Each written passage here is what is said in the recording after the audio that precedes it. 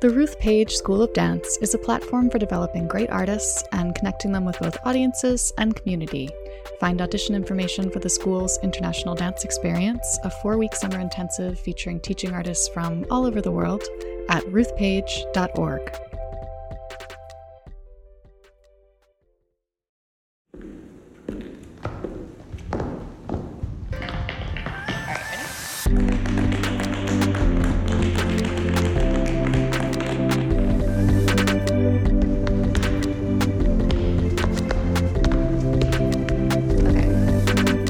Hi, dance friends, and welcome to the Dance Edit podcast. I'm Margaret Fuhrer. I'm Courtney Escoyne.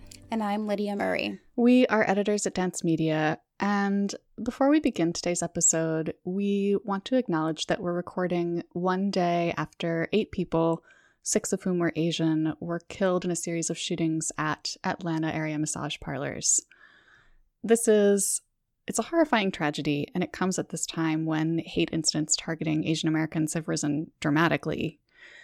On the surface, this isn't a dance story, but anti-Asian bias and discrimination and misrepresentation is very much a dance world problem, and the shootings in Atlanta underscore the urgency of issues like eliminating Orientalist stereotypes in ballet, for example, because that kind of dehumanization, when you reduce cultures to caricatures, that's a pathway to hate. So if you have the means to give, please do consider including dance-specific Asian advocacy causes like Final Bow for Yellowface when you're giving. We'll include a link to the Final Bow page in the episode notes.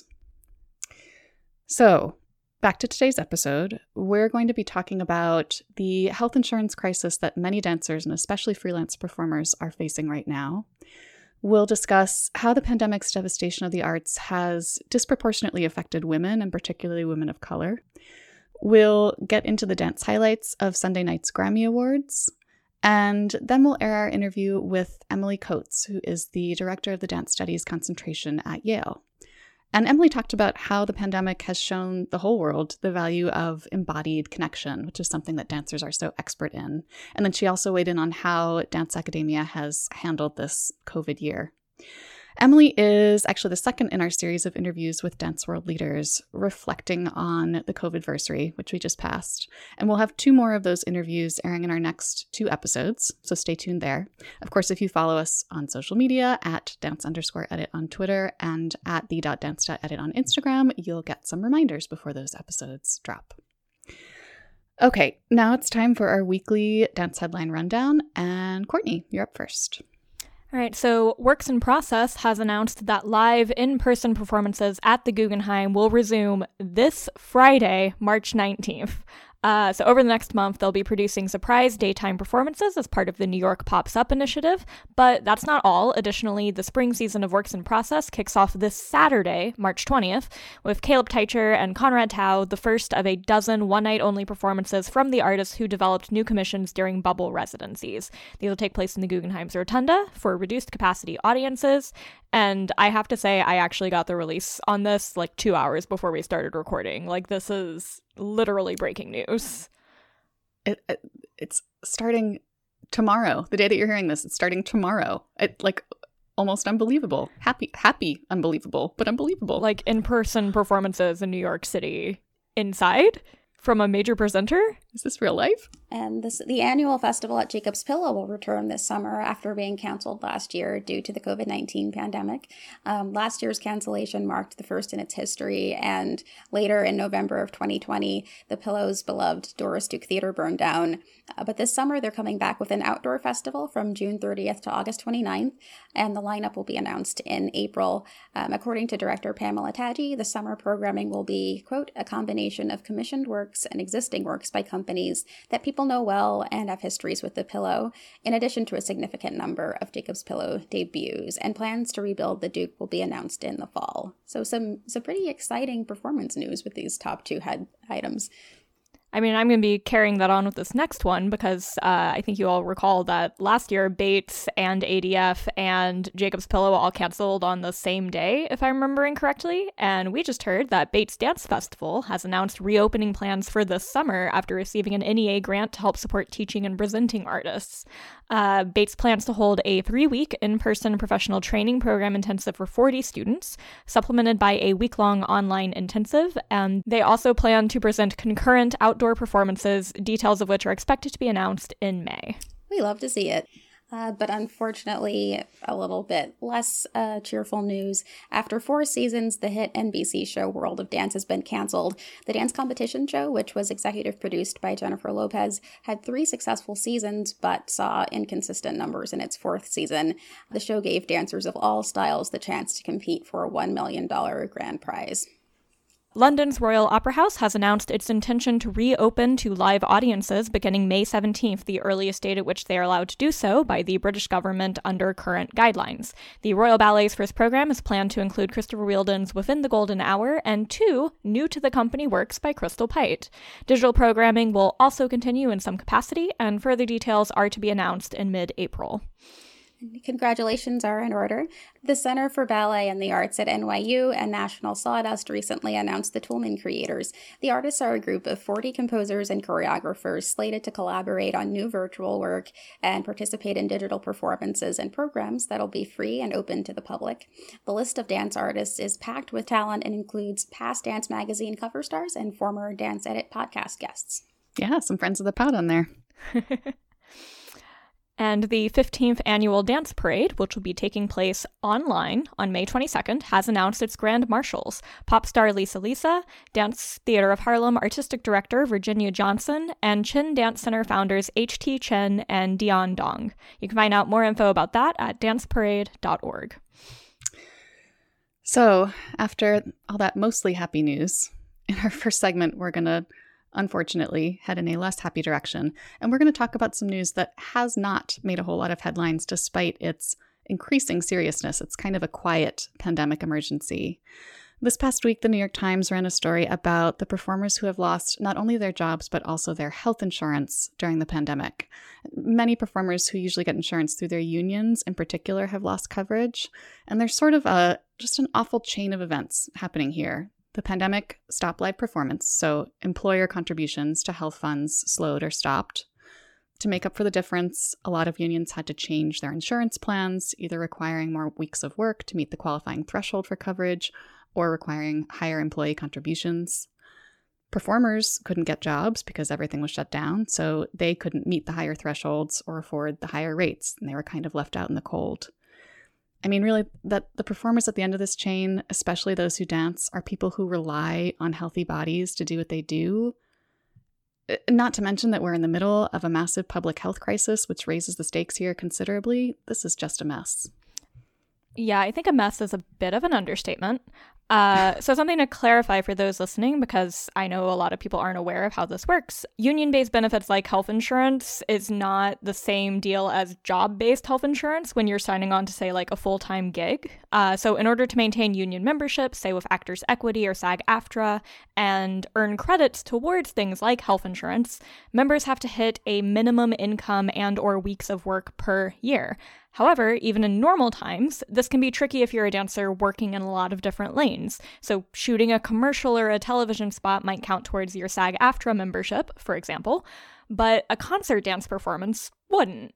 So it's already quite tricky for dancers in particular to earn the necessary credits just in normal times. Mm-hmm. And now we are adding the massive complication that is there is almost no work because we're in a pandemic. Yeah, it's just absolutely horrible. One kind of small but chilling part of the story in the Times was simply Robbie Fairchild's quote, "You never think it's going to be you." But this problem really speaks to the greater issue that is the flawed employer-based healthcare system in the U.S., which could fill a podcast episode in its own right. Yep. It could be an entire season of a podcast. It really would. And just briefly looking beyond the dance world, a survey by the Commonwealth Fund last year found that 41% of people who lost a job or whose spouse lost a job due to the pandemic relied on that employment for health insurance, and 20% of those people have not found alternative coverage. And even though that's not surprising, even those numbers are too high, and the effects of that are dire, and it's unnecessary. And in addition to simply the health risks of being unable to afford healthcare during a pandemic, it could also further shorten careers that have already been hindered by avoiding medical visits for treatment or detection of other health conditions or injuries. And it can also add an incentive to leave the field altogether for a potentially unrelated career, which could affect the richness of the dance landscape long term, kind of going back to problems that we've already talked about on the podcast. Losing talent and creative minds due to something as essential as healthcare is just shameful. Yeah, this whole situation is completely infuriating. There is a little bit of hopeful news here, courtesy the COVID relief bill that just passed, which does make it a little cheaper for people to use COBRA to keep buying health coverage that they've lost, and it also lowers the cost of buying insurance through government exchanges. I also want to say kudos to the Actors Fund because they have done a lot of work to help performing artists figure out what their insurance options are right now. They've actually been doing that work for a long time. But getting coverage is still going to be such a struggle for many performers. And this article really focused a lot on like unions and the way that losing access to those union benefits was affecting those dancers and performers. That isn't saying anything about the freelance artists who don't qualify for union membership to begin with. Like, in a lot of ways, this is almost them being dropped into a similar situation to what freelancers already deal with, except exacerbated by the pandemic, like so many other things. Well, I am sad to say that our next segment is not going to make us any less angry. It concerns another undercovered aspect of the pandemic's effects on the arts world. Liza Yentema and Hannah McCarthy from the Dance Data Project, more friends of the pod, they recently wrote an article about why the She Session, which is a maybe too cutesy, but we'll go with it, term for the way COVID-related job losses have pushed more women than men from the workforce. That's hit the arts community especially hard. And there's been a lot of talk, bigger picture, about the pandemic's disproportionate effect on women. There's been a lot of talk about how the arts and culture sector has been devastated by the pandemic. But we have to start talking about how those two problems are connected, because women are overrepresented in our field. And if the arts are going to make a real comeback post-pandemic, securing and ensuring better support for women in the arts, and particularly for women of color, is going to be a really important part of the puzzle. The blog post pointed out that women are overrepresented in the working class of the arts world, and gave the example that 65% of lower and mid-tier employees in the arts and culture sector in New York are women, and men tend to be in leadership positions, and they tend to have better pay and better job security. And the burdens of home, elder, and childcare tend to disproportionately fall to women. And without support, women's careers are going to lag, especially given the effects of the pandemic. And this has been reported for some time now, but of the net 140,000 jobs that were lost in December of 2020, all were held by women. And the jobs in the arts that were most vulnerable to furlough or layoff were primarily held by women of color, typically making minimum wage with no benefits or job security. And this is kind of a stats-heavy intro, but the Institute for Women's Policy Research found that 2 in 4 mothers and 3 in 4 Black mothers are breadwinners for their families, which really underscores the importance of paid family leave. Well, and I think also, especially looking at the statistics in terms of men largely being in more leadership positions than women, it's not just that that doesn't make sense for the representation of our field. The fact that there is no comprehensive childcare leave, like paid childcare leave, that actually largely is going to be what is preventing women from being able to go into those positions. Right. Not because they can't do both, but because the people who are making the decisions about who to hire are likely to have these implicit biases that, someone who is male and doesn't have a child that they're responsible for caring for is going to be able to devote more to the organization. Whereas women might go off and have babies. It's it's like we're 50 years ago in how this is being thought about. And the solution is so obviously there needs to be comprehensive childcare made available just across the board to everyone, not just women, but men as well. Men need to be incentivized to stay home if they have a kid at home. Like, there's just so many things here that, even though this doesn't on the surface seem like a arts world story, this is affecting the way that our leadership is going forward and continues to affect it. Yeah. And when we're talking about government arts funding, a lot of activists tend to point to European models in which there's significant state investment in the arts. But most of those same governments also have great paid parental leave programs and subsidized childcare programs. And both of those things are critical to retaining women in the arts workforce. They work together. We can't think about them independently anymore. We never should have been thinking about them independently. There's a really fantastic quote in here. In summary, we can imagine no better way to ensure the artistic and economic stagnation of the arts post-pandemic than the continuing systemic denial of creative and leadership opportunities to women, ongoing erasure of their past contributions to the field, a continuing gender pay gap, and overall refusal to acknowledge the overwhelming impact of unequal elder and childcare burdens. Basically, in short, like, we need to fix this, y'all. Like, this needed to be fixed way back when. We're losing like 30 years of progress here. So this blog post ends with a list of action items, and a lot of them are sort of bigger picture things that institutions or governments will need to address. But one of them is something that you can do right now, which is to formally attach your name or your organization's name to the Family Act, which is legislation to create a permanent national paid family and medical leave program. So we'll include a link to that in the episode description. You can go do that right now. One small step of the many steps that need to be taken. Okay, so in our last segment, we're going to escape for a moment from the grim realities of the performing arts world and visit instead a magical TV kingdom ruled by Queen Megan Thee Stallion and King Harry Styles. By which I mean we're going to talk about the dancing that happened at the Grammy Awards on Sunday night. And I think by this point it's kind of old news to say that Megan Thee Stallion won the whole night, because she did. But we still need to talk about her incredible performance medley and then her performance with Cardi B. I'm sure Lydia is also itching to talk about BTS, whose performance was a big deal for a few different reasons. There was a lot of great dancing happening at the Grammys. There definitely was. Megan Thee Stallion's performance was incredible. I loved the kind of tap dance tribute to the Nicholas brothers with the splits on the stairs. Incredible. When was the last time we saw tap at the Grammys, too? Yes. More tap, for one thing, please.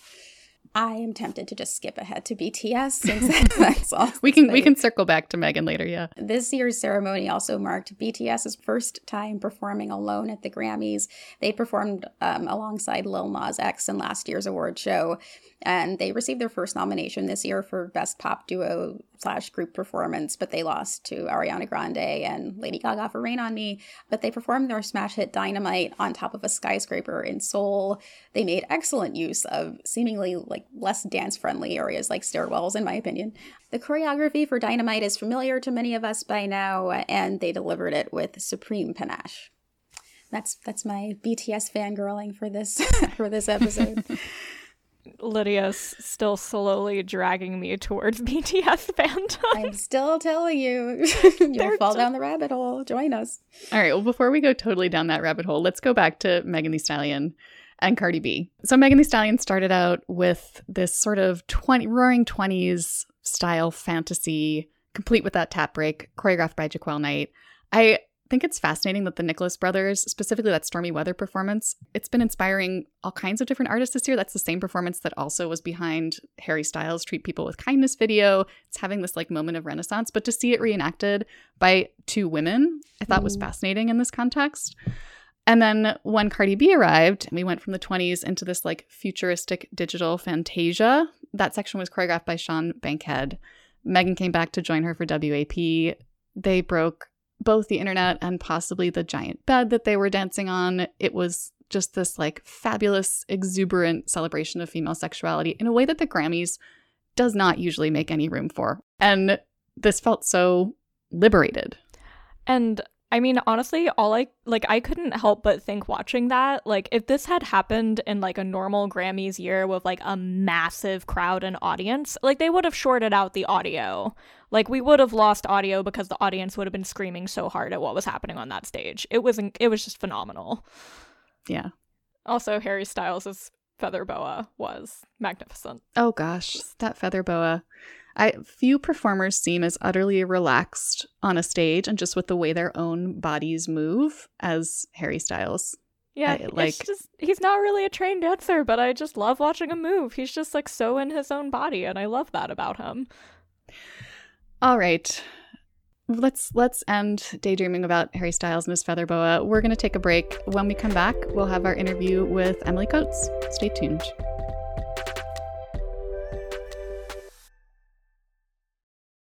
Welcome back, dance friends. I'm here now with Emily Coates, Associate Professor and Director of Dance in the Theater and Performance Studies program at Yale. Hi, Emily. Hi, great to be here. Yeah, thank you so much for joining us. And we have a lot to talk about today, but before we get to the list of questions, would you mind telling our listeners a little about yourself and your relationship with dance? Yeah, absolutely.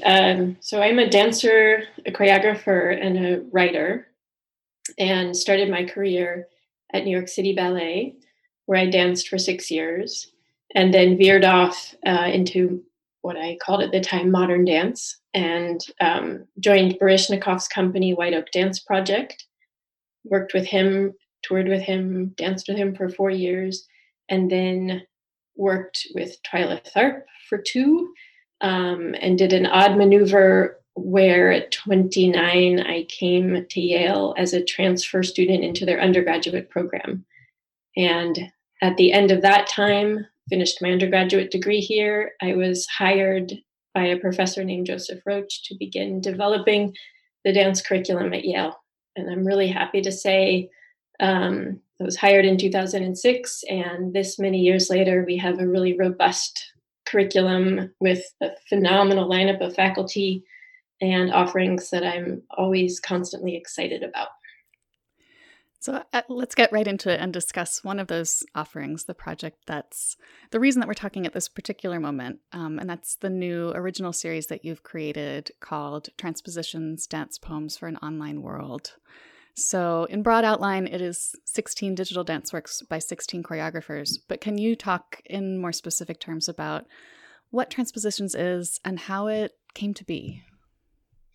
Yeah, absolutely. So it evolved in my mind last spring when everything shut down in March and April, and we looked ahead and we could pretty much predict that it was likely the fall, at least, would be an all online teaching year. And simultaneously, we could look at the performing arts economy, which already last spring was severely affected by the closing of theaters, studios, rehearsal spaces, classes, etc. And I looked at both those situations and wanted, first of all, to marshal as many of the resources at Yale that I could towards supporting the dance community and the dance world that I so love, towards supporting the artists I love most and care about, and offer them a chance to keep working, to keep creating, to be paid for that work. I also looked at the situation for our students and thinking about their isolation and the strangeness of this time. In what ways could this project, this developing project, help bring them together, help make them feel cared for and creative and inspired in this remote world. And then the sort of middle ground was in many conversations, and I know you've had them too, about what is dance in this online existence, just wanting to ask and think about the question of embodied transmission across the digital ether. What gets through? What doesn't? We know there's a lot that doesn't get through, but we also know that there's a lot that energetically, physically, kinesthetically does. And so the project Transpositions as a whole, that in a way is the central inquiry, embodied transmission in this digital world and this beautiful passage that it captures from the craft and knowledge of seasoned, established choreographers and dance artists to emerging artists, students who are dancers, just encountering these new ideas in this particularly unusual and really challenging year. I love the phrase dance poem because it has such a ruminative quality to it that I think reflects kind of the time that we're in. But how did you arrive at that name? The name, well, I will be very honest and say it first arose because I thought it sounded cool. But then the more I thought about it and the more that we all, my creative producing team, my partners at the Yale Schwartzman Center, which is a new center for student life in the arts at Yale, and the choreographers that we were engaging and the dancers, the more we were all in it and starting to do the work and think about it, it took on a kind of double resonance. On the one hand, it's exploring the poetics of Zoom. We isolated the creative process to Zoom, and wanting to really think about how to elevate this space for ourselves and our community. And then secondly, to think about dance poems, to think about the essence of dance and the extraction of that essence into these works of video art that we are creating. And I will say there's so many collaborators in this project by design. It's to knit together communities. But a real linchpin is our video artist, Kyla Arsajaja, who graduated last spring from the Yale School of Art, and really with all these different choreographers, with all these different dancers, with all these different visions and ideas and questions and inquiries happening in each of the poems. It's Kyla's vision that's really actually making them into digital dance poems. Mm-hmm. Yeah, this idea of collective authorship, this emphasis on the collaborative aspects of dance creation feels really poignant at this moment when we can't physically gather. What do you think the pandemic has taught us about the way that artists in and around the dance field collaborate, and the importance of the collective in dance?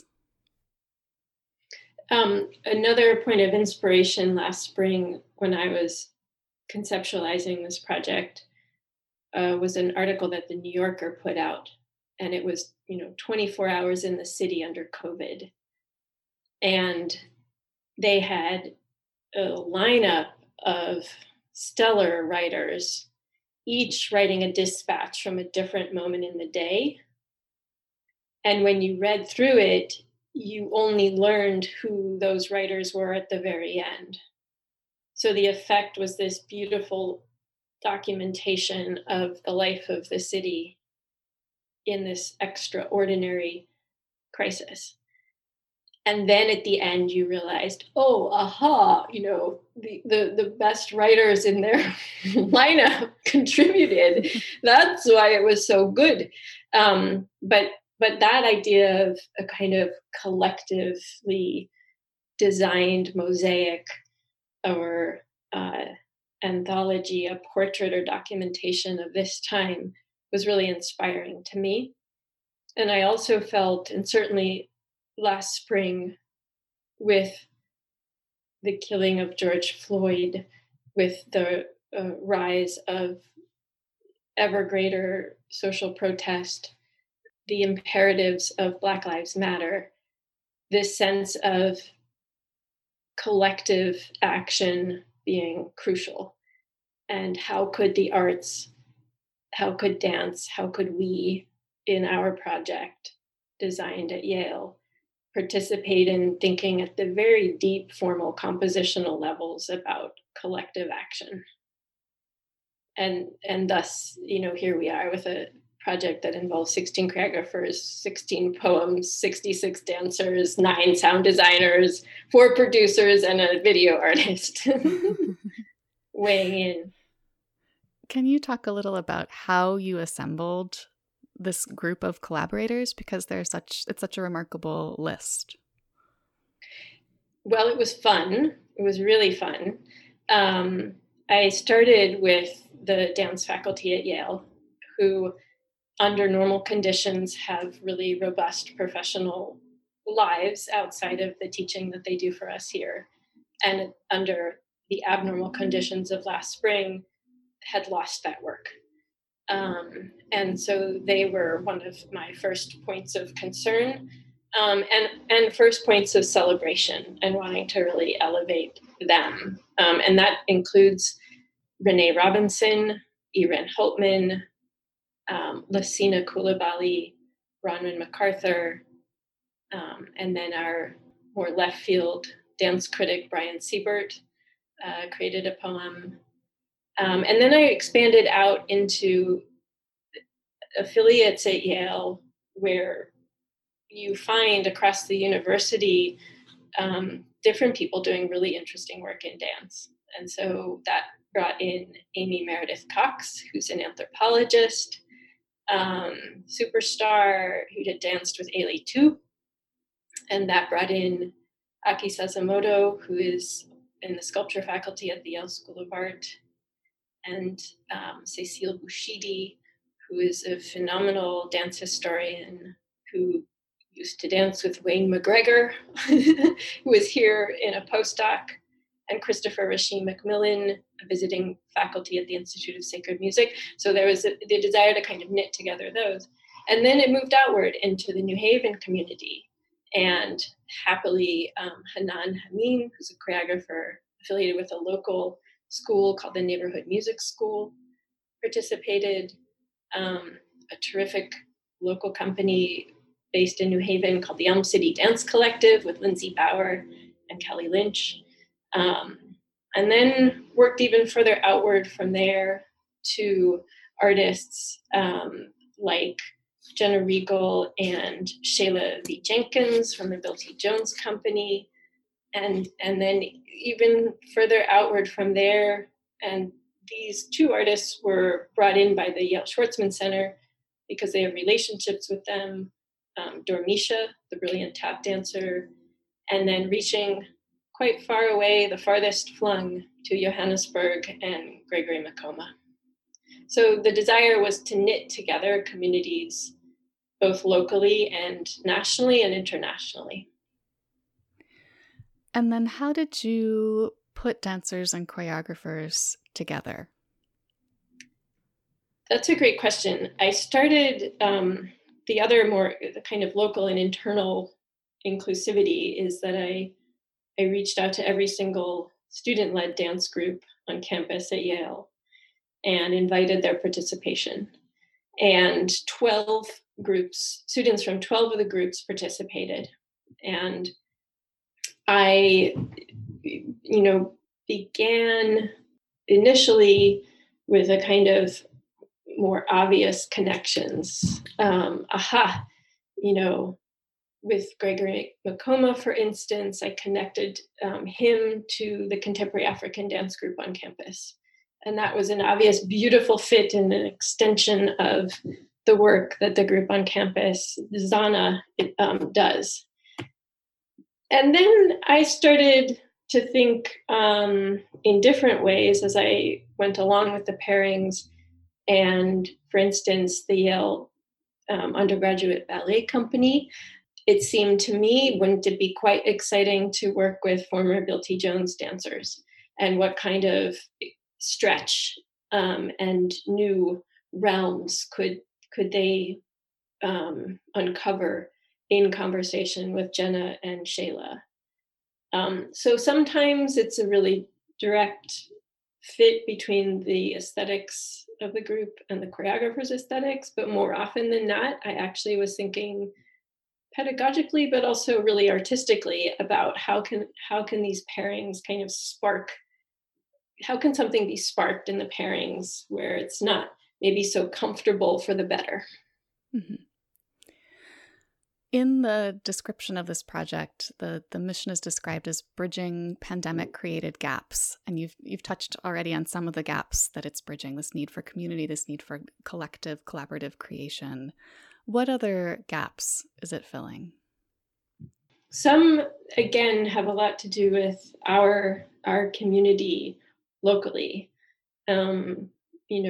Inside of Yale, the School of Drama is its own world. The undergraduate program in Yale College is its own world, and never the twain shall meet. It feels, I'm also appointed at the School of Drama, and there are those of us on faculty who go between, and there are certainly passages of different kinds among the students, but that connection and collaboration felt important. So the sound design department, Matthew Sutter, a professor in sound design, happily embraced the project. And, there are 9 sound designers from the School of Drama who are participating. So that's a really happy connection. The gap between the Yale and New Haven communities, we are constantly trying to address that it not feel like this yawning gap. And I'm happy to say, both with the choreographers who are based in New Haven being involved, and dancers from a dance company at the neighborhood music school also participated there in the poem by Renee Robinson. And then, of course, to really take advantage of what the remote world enables, which is piping in Dormisha from New York, piping in, our faculty member, Lassina Koulibaly, who, when it was being made, was home in Burkina Faso, in Ouagadougou.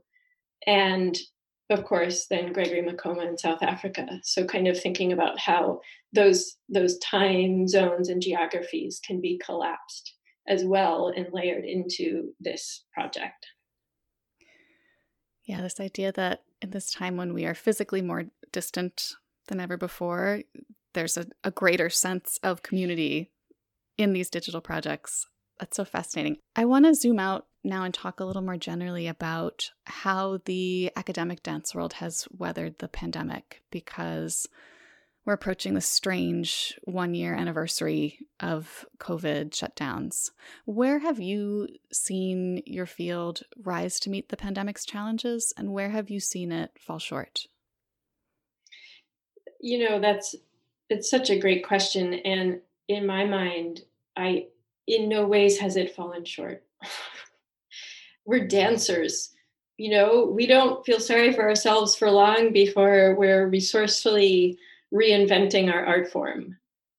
And the world of academia and dance as it lives in academia is affected in precisely the same ways that New York City Ballet is affected, or any dance company, or any venue for dance, which is, again, the idea of transpositions. We have all forcibly transposed ourselves into this existence. And whatever dabbling there was with dance and digital life and film that was occurring is full force research happening worldwide in this digital ether. So the challenges of dance in this moment in time, there are things we can't have. We, unless you're in a happy bubble residency somewhere, or a professional dance company who's conceptualized how to return in a kind of staggered rehearsal and class structure safely. Right now, for us, we're still all remote. The majority of teaching is being done remotely. Certainly all of the dance courses are being done remotely this semester. And invention is occurring. Daniel Olbrecht is teaching a course called Ballet Now, and he is both drilling down deep into the plie because it's stationary and they don't need a lot of space. We can't teach space in terms of eating up space so well, but we certainly can teach how to hold space, and we can teach things that happen in one space really well. And to me, there's then this forced pressure because there are some things we can't have, like the energetic exchange that occurs in a studio live. We then work really hard at cultivating energetic connection over screens. And in some of the transposition poems, there are just these beautiful connections that you can tell were accomplished live in the rehearsal, development, experimentation process, where it feels like, oh, that's like, it's like we've grown a new limb. We're kind of growing like new antennae in this forced medium we're operating in, that when we move back into being able to dance together in real time in big spaces, we will have, I hope, this ever heightened, even more tuned sensibility of connection with others, because we're fighting for it through the screen. Yeah, I know. It's going to be, just wonderful to see dancers on stage again, period, when this is all over, but also wonderful to see how dance artists have changed over the course of the pandemic, out of their active pursuit of that kind of energetic connection, out of their drilling down into the less, expansive aspects of dance. We're so often encouraged to focus on the expansive. Okay, I have another big picture question.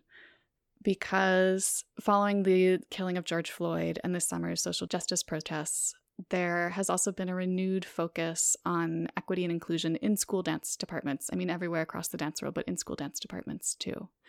How has Yale approached that work? I'm really happy to say we have always had a diverse dance faculty. So I was the first one hired full-time in 2006. And the second person was Sina Coulibaly, who is a phenomenal West African dancer and contemporary dancer.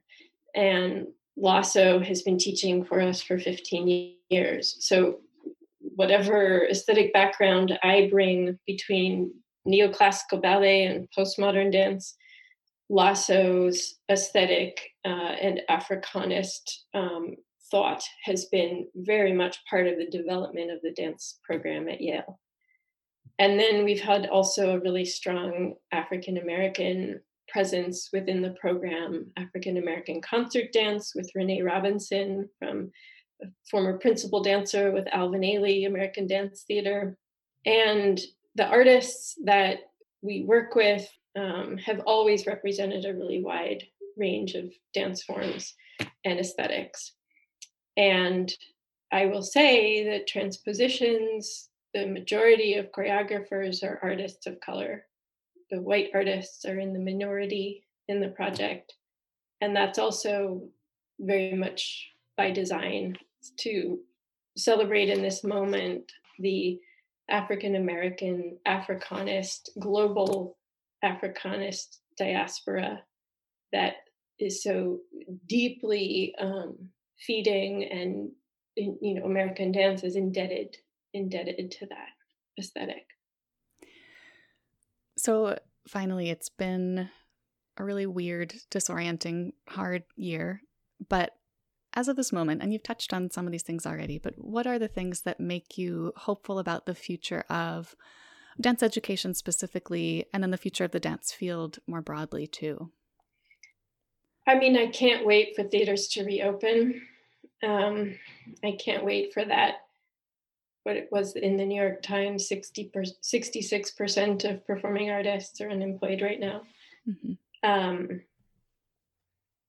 My hope is that these predictions of an arts boom that will follow this time are true, and that with reopening of theaters, the full economy, life, that we certainly will be changed. It's not going to be what it was, and in many ways that'll be for the better. But that that dance be leading the way in the celebration, the joy, the wisdom, the knowledge.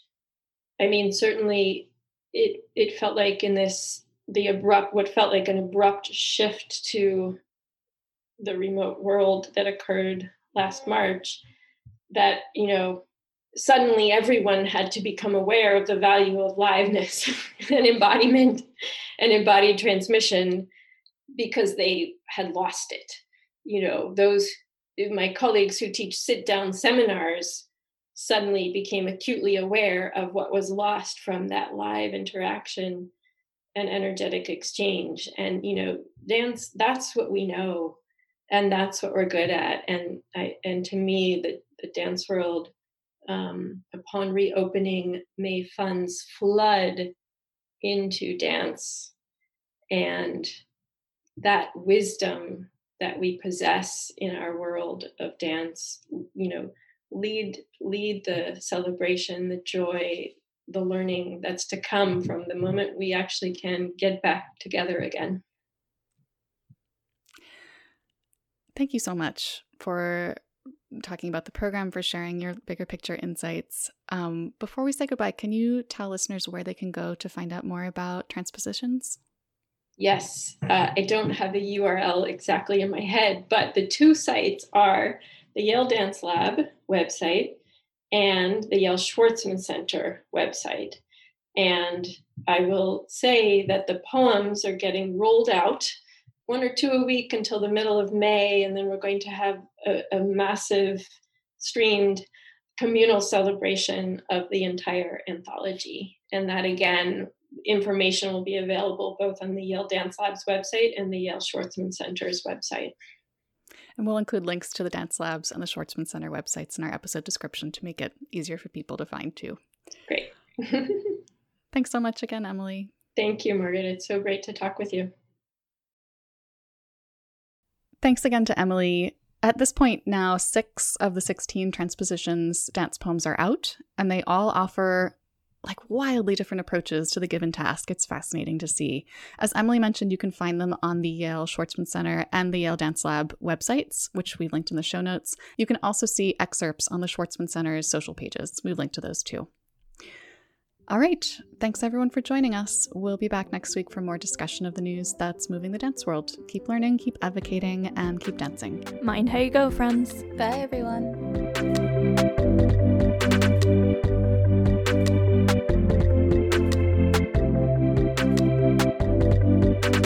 The Dance Edit podcast is a product of Dance Media, publisher of Dance Magazine, Dance Spirit, Point, Dance Teacher, Dance Business Weekly, and the Dance Edit newsletter. Our hosts are Courtney Escoyne, Margaret Fuhrer, Lydia Murray, and Cadence Neenan. Our music is by Celestine, with special thanks to Broadway Dance Center for helping us record those footfall sounds. Find out more about the Dance Edit and subscribe to our daily newsletter at thedanceedit.com.